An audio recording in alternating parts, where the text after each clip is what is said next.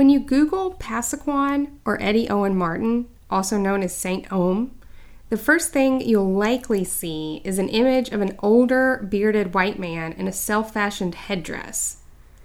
It's not quite an American Indian Plains headdress, but it does have feathers. And it's not quite an Egyptian headdress either, but it does have beads.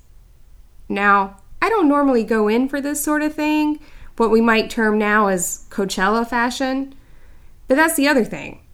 This man's headdress is also not really fashionable either, and it doesn't appear that he's trying to play Indian a la Iron Eyes Cody.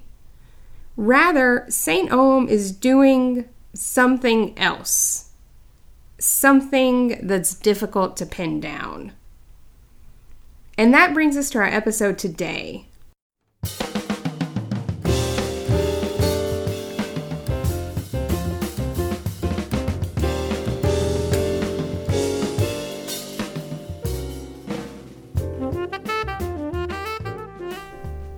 So, a few weeks ago, I, along with our fabulous co-producer, Kelly Vines, visited Pasaquan, the home and art installation of the late visionary artist Eddie Owen Martin, to learn about the site, which is under renovation in preparation for its reopening on October 22nd.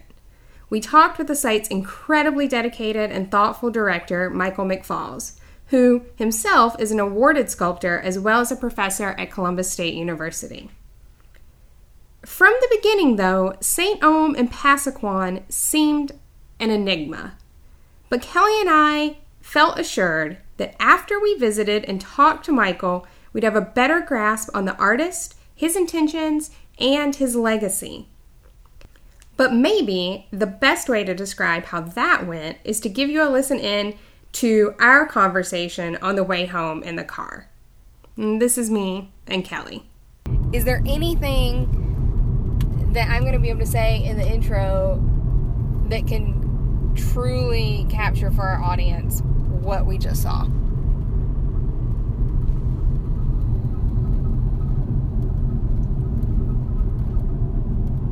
I'm going to take your silence as the sound of no. Yeah, no, I don't know if there is. So, yeah, there's not much I can really say to introduce you to Pasaquan. It's complicated, beautiful, inspiring, exhausting, challenging, and necessary. Saint Ohm attempted to build a better future with the tools he had. And that's a noble goal. Pasaquan, resist easy classification. And that's the spirit of today's episode.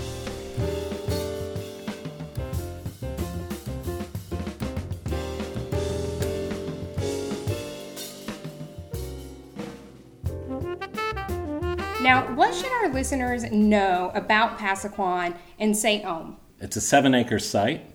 It's 900 feet of painted masonry walls that are painted with decorations and mandalas and symbols from many ancient cultures. And it was created by Saint Ohm, who went by the name Eddie Owen Martin. Eddie Owen Martin was born on the 4th of July in 1908 at the stroke of midnight in Glen Alta, Georgia. And he was one of 5 kids in a family of sharecroppers. Lived in New York in the roaring 20s as a street hustler.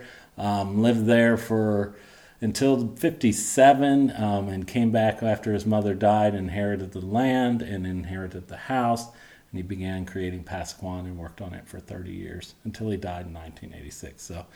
And we talked a little bit earlier, before this interview, the sort of apocrypha around Saint Ohm's story. Yeah. That he was really a man of also self-invention. Yeah. Is there more that you could tell us about that, his sort of creation, not only of this site, but his creation of himself as Saint Ohm? Well, the story goes that Eddie Martin in around 1935 grew very ill, had a fever. He thought he was going to die. The fever overcame him, and he had a vision, and a Pasaquan came to him. Pasaquoyans are from the future. And the Pasaquoyan that he met, the first one, was probably 8 feet tall, if I remember correctly in the Tom Patterson book, and I remember this clearly, he describes the arms the size of watermelon. So you can kind of get the sense of this being, and I think the being was overwhelming and maybe even scary to him. And this being told Eddie Martin that he needed to change his ways, or this was the end of the road for him. So after that, soon after that, he had a second vision, and he met another Pasaquoyan who told him he would be the first Pasaquoyan, and he would start this place called Pasaquan. And he changed his name after that to St. Ohm.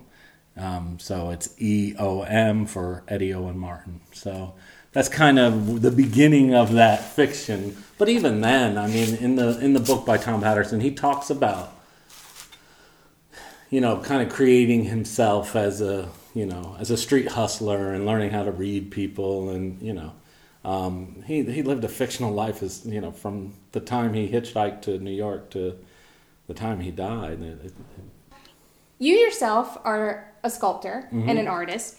Where do you see Pasaquan fitting into the larger scope of Georgian art or Southern visionary art? Oh, I think maybe I'm biased at this point. I mean, I've become very attached to the place over the last year and a half since I've been involved, but I think it might be one of the most important visionary art sites in the U.S. and definitely probably one of the most complete. And we have a wonderful archive that kind of gives his history. I mean, the great thing about Eddie Martin and the Pasaquan Preservation Society is they have everything. So we have all his receipts. We have 2,000 drawings. We have paintings. We have his clothes that he made. We have all those things. So as far as kind of being able to catalog and develop or be an important site in the history of visionary or Southern visionary art history, this place is important. And I think it's, at least if you want to say in the realm of Georgia, it's definitely as important as Howard Finster's place, So, I mean, that's probably where I'd see it, yeah. I mean, when you see it, I think you kind of realize that. And he's different from Finster in many ways. I mean, so Finster's garden is, I get this question a lot. So why do people know about Howard Finster, and how come they don't know about Eddie Martin? And I mean, at this point, it would be I'm speculating, but one reason I think is, look, the location of where Paradise Garden is much easier to get to. It's between Atlanta and Chattanooga. It's kind of a easy drive off of I-75. It takes a while to get here. It's off the beaten path to get to Buena Vista, and this is not even in Buena Vista. It's still 6 miles outside of Buena Vista. But the other thing I think that's another reason is I think it's the subject matter. I even think it's who Eddie Martin was. I mean. It's a lot easier for Southern, or even just culturally at the time when Howard Finster became quite popular in the 80s and early 80s, it's easy to accept Coca-Cola and Jesus. I mean, those things are very American. Pasaquoyans from the future that develop a utopian, society that's pluralistic and accepting of all, and this was kind of scary stuff.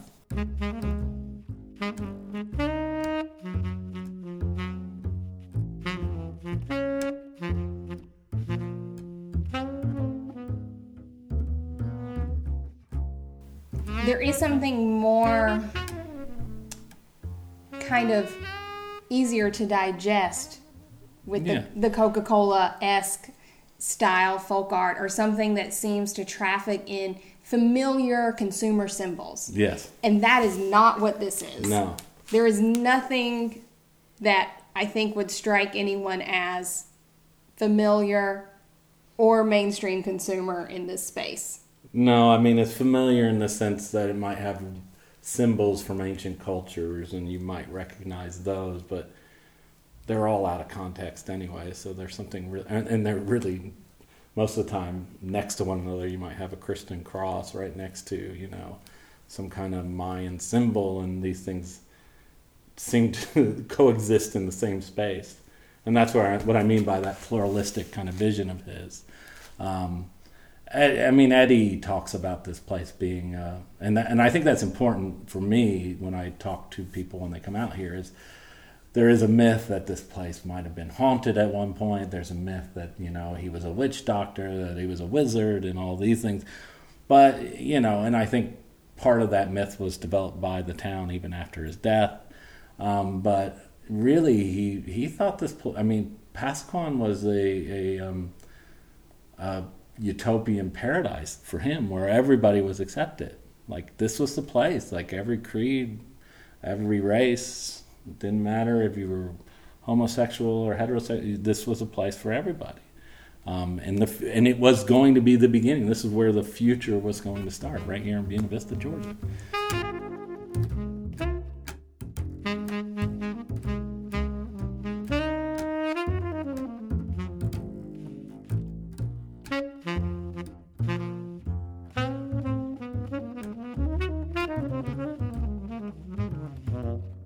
There are stories of him going into Buena Vista to buy his supplies, and I'll tell you this great myth.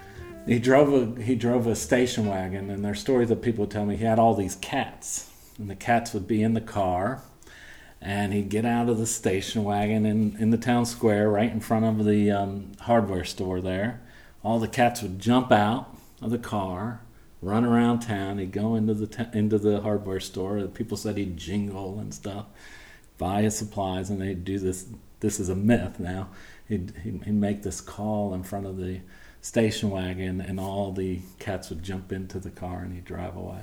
And I swear I've heard this story from locals, 3 different locals, and different versions of this story, And so, yeah, I can imagine that, he was really, they talk about the eccentric people in towns in the South. He was a genius eccentric from the South. He was one of a kind, to say the least. And I'm beginning to learn that. I fell in love with the art, but then now the character of Eddie Martin is becoming even as interesting, or maybe even more interesting for me. And that's interesting, I think, what you said, the character Eddie Martin. Yeah. That it's really amazing how... It might even be the myth, right? Yeah, is it a character? Here's a person. He is real. He grew up, I think earlier you had mentioned, child of sharecroppers. He moves to New York. He moves home.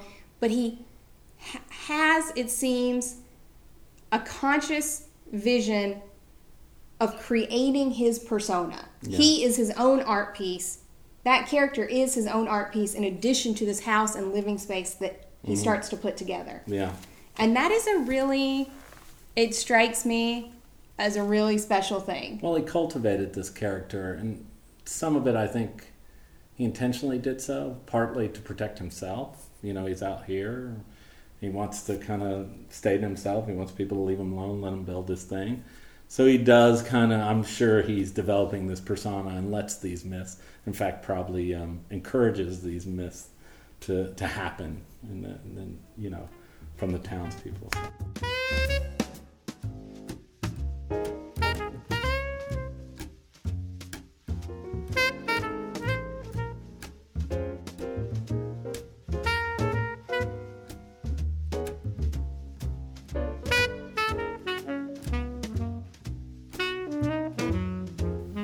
So there's I think today, in 2016, there might be the cynical reading of him that he is just sort of, is engaged in some sort of cultural appropriation that is just hodgepodging things that he doesn't entirely understand and is just using them because they appeal to him on an aesthetic level.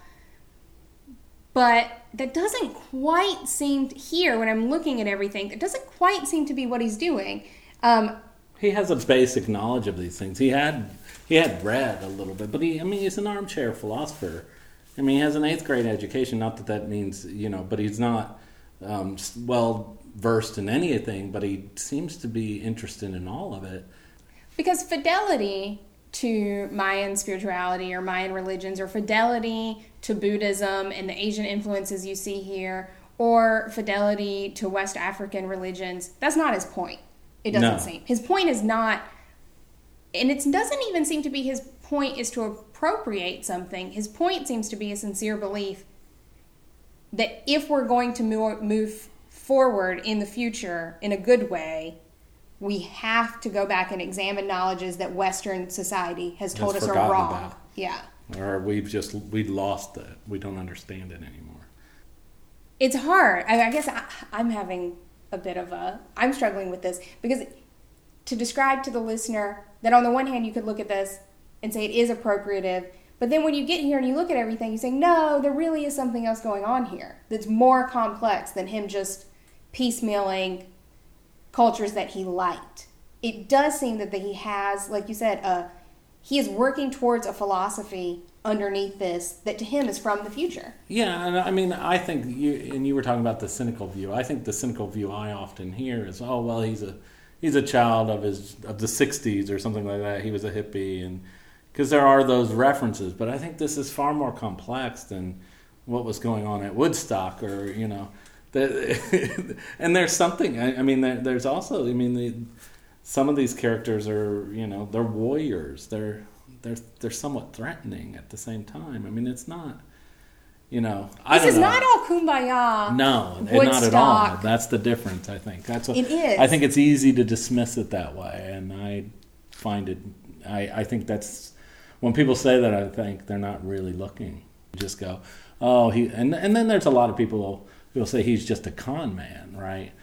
Because he was a fortune teller, and and he had developed this myth around himself, but that's I think it's amazing that somebody could live some kind of con for 30 years of their life and dedicate it.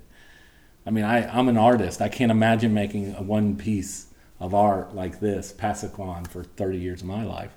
Just when I start to think about that and the time he spent, it's amazing. If this was a con, it would be the most dedicated con anyone has ever run. Yeah. To what end? I mean, fortune telling, to a certain extent, is probably lucrative, but being a fortune teller 6 miles outside of Buena Vista, Georgia, if it was a con, he's far too deep in. Yeah, he conned himself. This is a far more serious venture than that. It expresses what it seems to me a sincere belief in art for oneself and art that's going to communicate to someone else in the future. Yeah, and I mean, if you talk to Fred Fussell, who is a local folklorist and was the curator of the Columbus Museum at the time, he knew Eddie Martin, and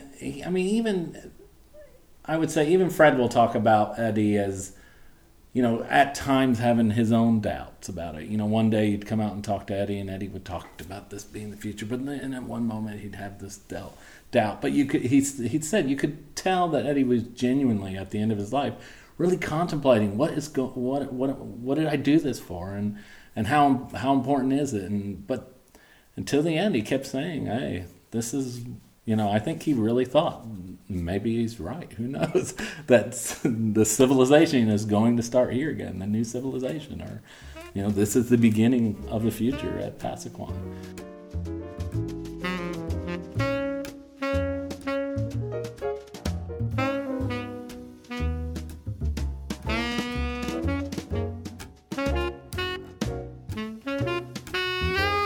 There is this myth that people think, well, Eddie he wasn't a cop-out, he didn't sell art, and he went to all the local art things like in Americus and Columbus and sold trinkets and sold art pieces.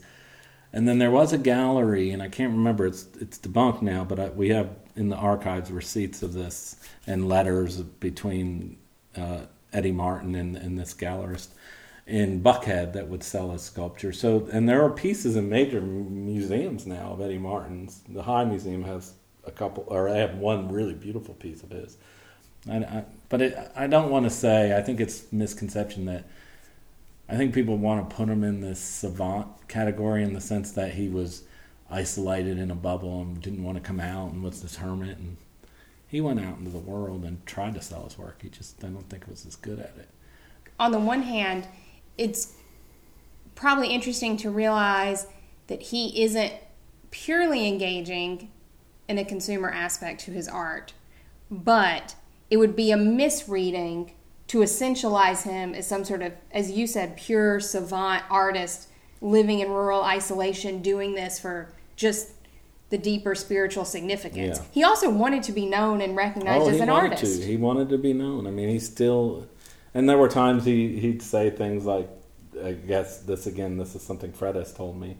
Oh, they'll sing my praises and they'll talk about me when I'm dead, and then the next day he'd be like, I don't know what's going to happen to this place when I'm gone. And I don't want people to think that Eddie Martin was alone and knew of nothing and had no idea what the art world was. He was pretty sophisticated and knew what was going on. He knew how his work could be consumed, where he fit in, So, but he definitely wasn't driven to make work that reflected that consumer culture like Howard Finster's work does.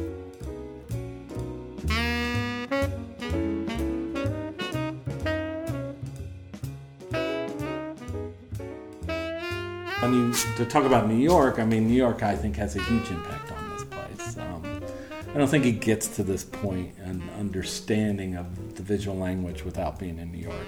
There's no doubt when he's in New York in the 20s, 30s, and 40s, he's looking at art. We have evidence of that. When you're in the archives, there's actually gallery guides that he saved and drew on, so he's going to galleries, looking at these artists. The other thing, though, that you see influence his work is he's a drag queen in New York City. So early on, even before he had his first visions, before he's St. Omer, he's still making drawings of these village. A lot of the drawings are drawings of home from his memory. So there's drawings of the hardware store in Buena Vista and the town square that he did from his head, that he drew. So he's got, there might be a sense of longing there at that time. But then at the same time, he's also drawing a lot of the drag queens. And I think when you look at the Pasaquan idealized figure, because it becomes this idealized figure that you see around you all over the place, and especially in his drawings, they are derivative of the drag queen drawings or the people that he was hanging out with.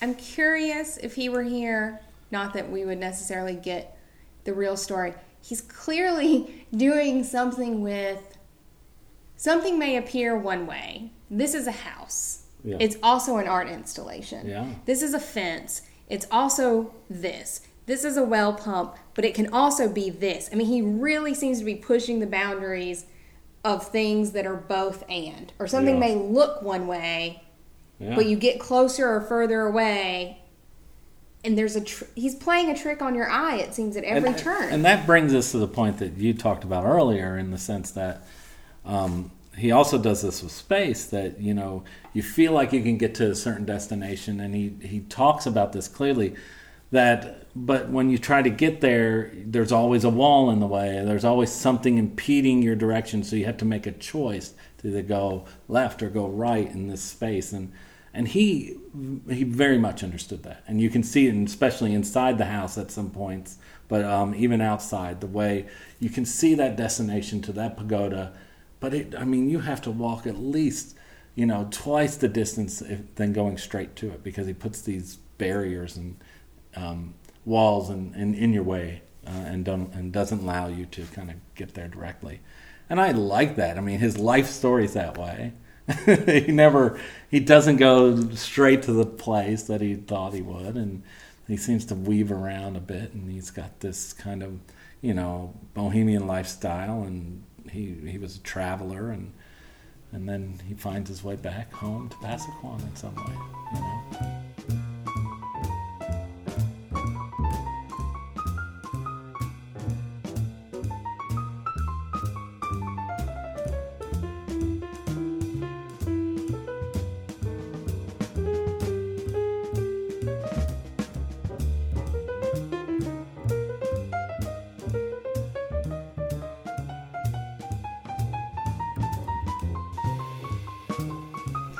He's not using the best materials or the best practices, but he's, using what he can. Yeah.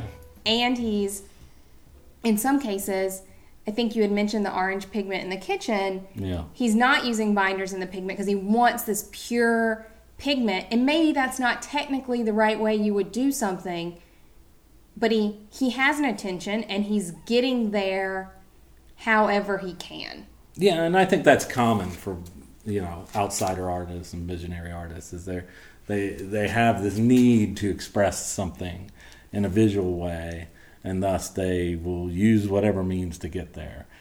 So John Solis from Parma, he's the conservative from Parma, was talking to me because most of the paint was probably house paint and latex paint that he was buying at the hardware store. And commonly that paint was paint that was mismixed or something, and he would just pick it up. But then there were times it seems that it was very intentional and had to be a certain way. And John pointed out to me that they found there were paints with no binders in it that he was using. So as they're cleaning the place, they're realizing some of the paint or some of the pigment in the interior of the house had no binder, and it was because, and he was saying it was probably because he was trying to look for a certain intensity, and the binder will dull the color. So these were dispersion pigments, is what they call them. It's before you add anything else to the paint. It's the purest liquid pigment you can get. So what are our goals? Well, the restoration goals, really I'm speaking for Kohler and the preservation team. So we had 3 groups out here, really 4. So we had Tim Gregory was our contractor. He's really done with all the kind of structural work. So we had to hire a general contractor, and he was fantastic.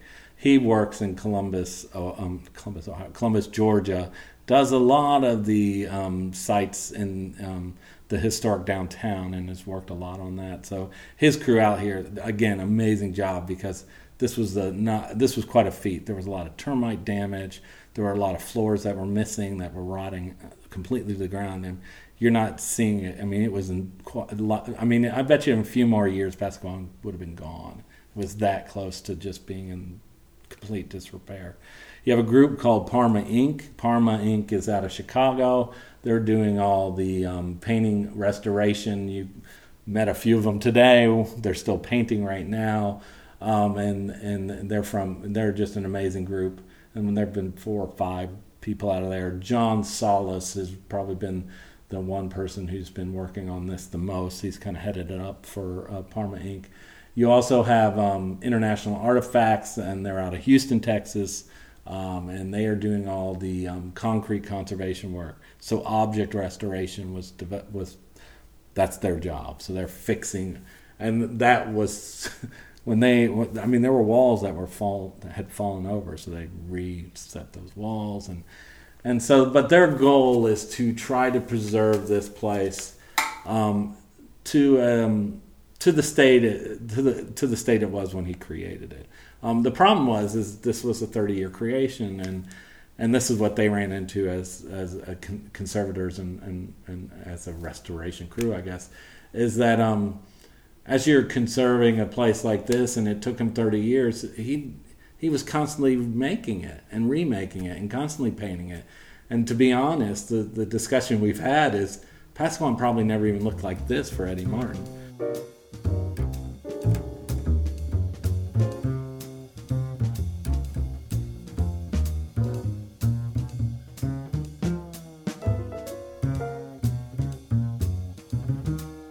My first impression when I came here is I actually rode my bike here, and I came with the group, and they used to open it up, the PPS, which is the Pasquan Preservation Society, and we should thank them. Like, this place doesn't exist without PPS, right? So, and they preserved it until Kohler took it over, and then Kohler gifted it to CSU. But without them, even though it was in disrepair, it would have really gone to waste.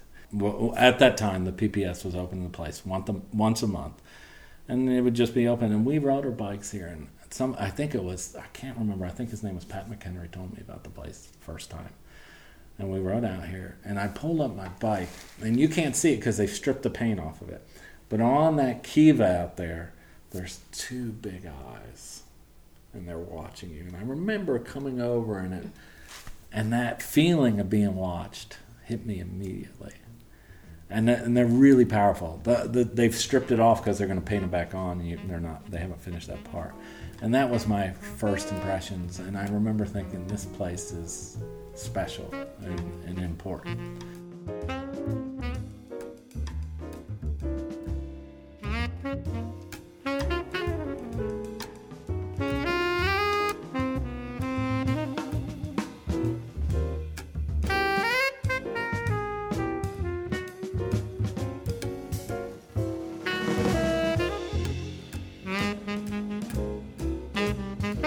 and I think there's a story that Fred tells the best. So you guys went into the kitchen, and I said, remind me to tell you the story about these Passaquoyans in the kitchen.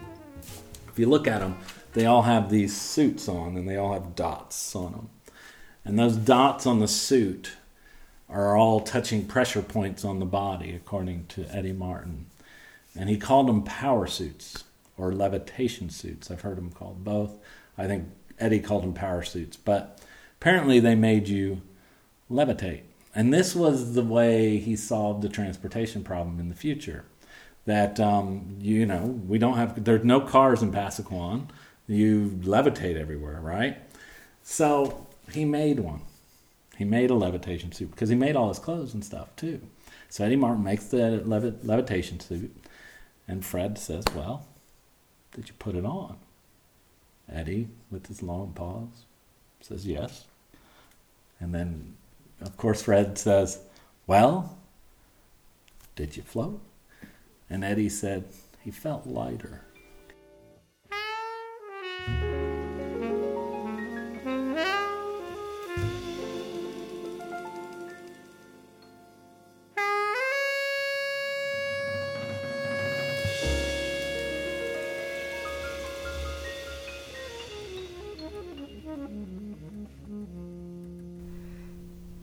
Thanks everyone for sharing your time with us this week. We have to thank Michael McFalls and the entire team at Passaquan.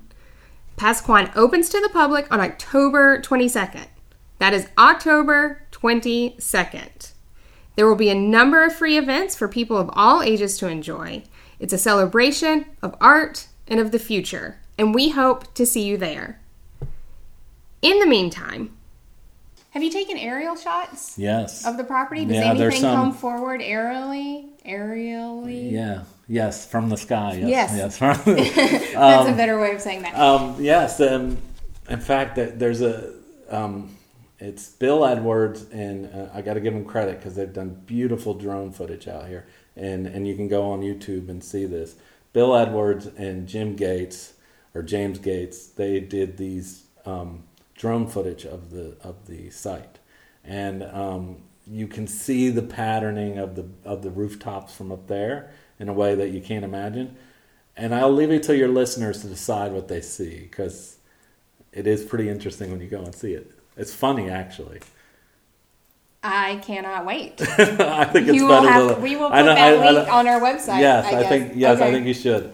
So I'll let them decide what it is, because I don't want to prescribe anything, but many people have assumptions of what it might be.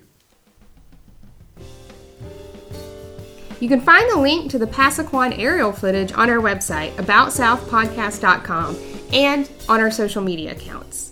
About South is brought to you each week from the beautiful and historic West End of Atlanta, Georgia. Kelly Vines is our most amazing co-producer. Music is by Brian Horton, and you can buy his music at brianhorton.com. Please subscribe to About South on your preferred podcast platform. We're taking next week off, but we'll see you on August 5th when we talk to Monica Miller about Southern ugliness. It's going to be a great conversation. In the meantime, tell your friends about South and give us a shout out on Facebook, Twitter, or Instagram. Until then, take care and feel lighter.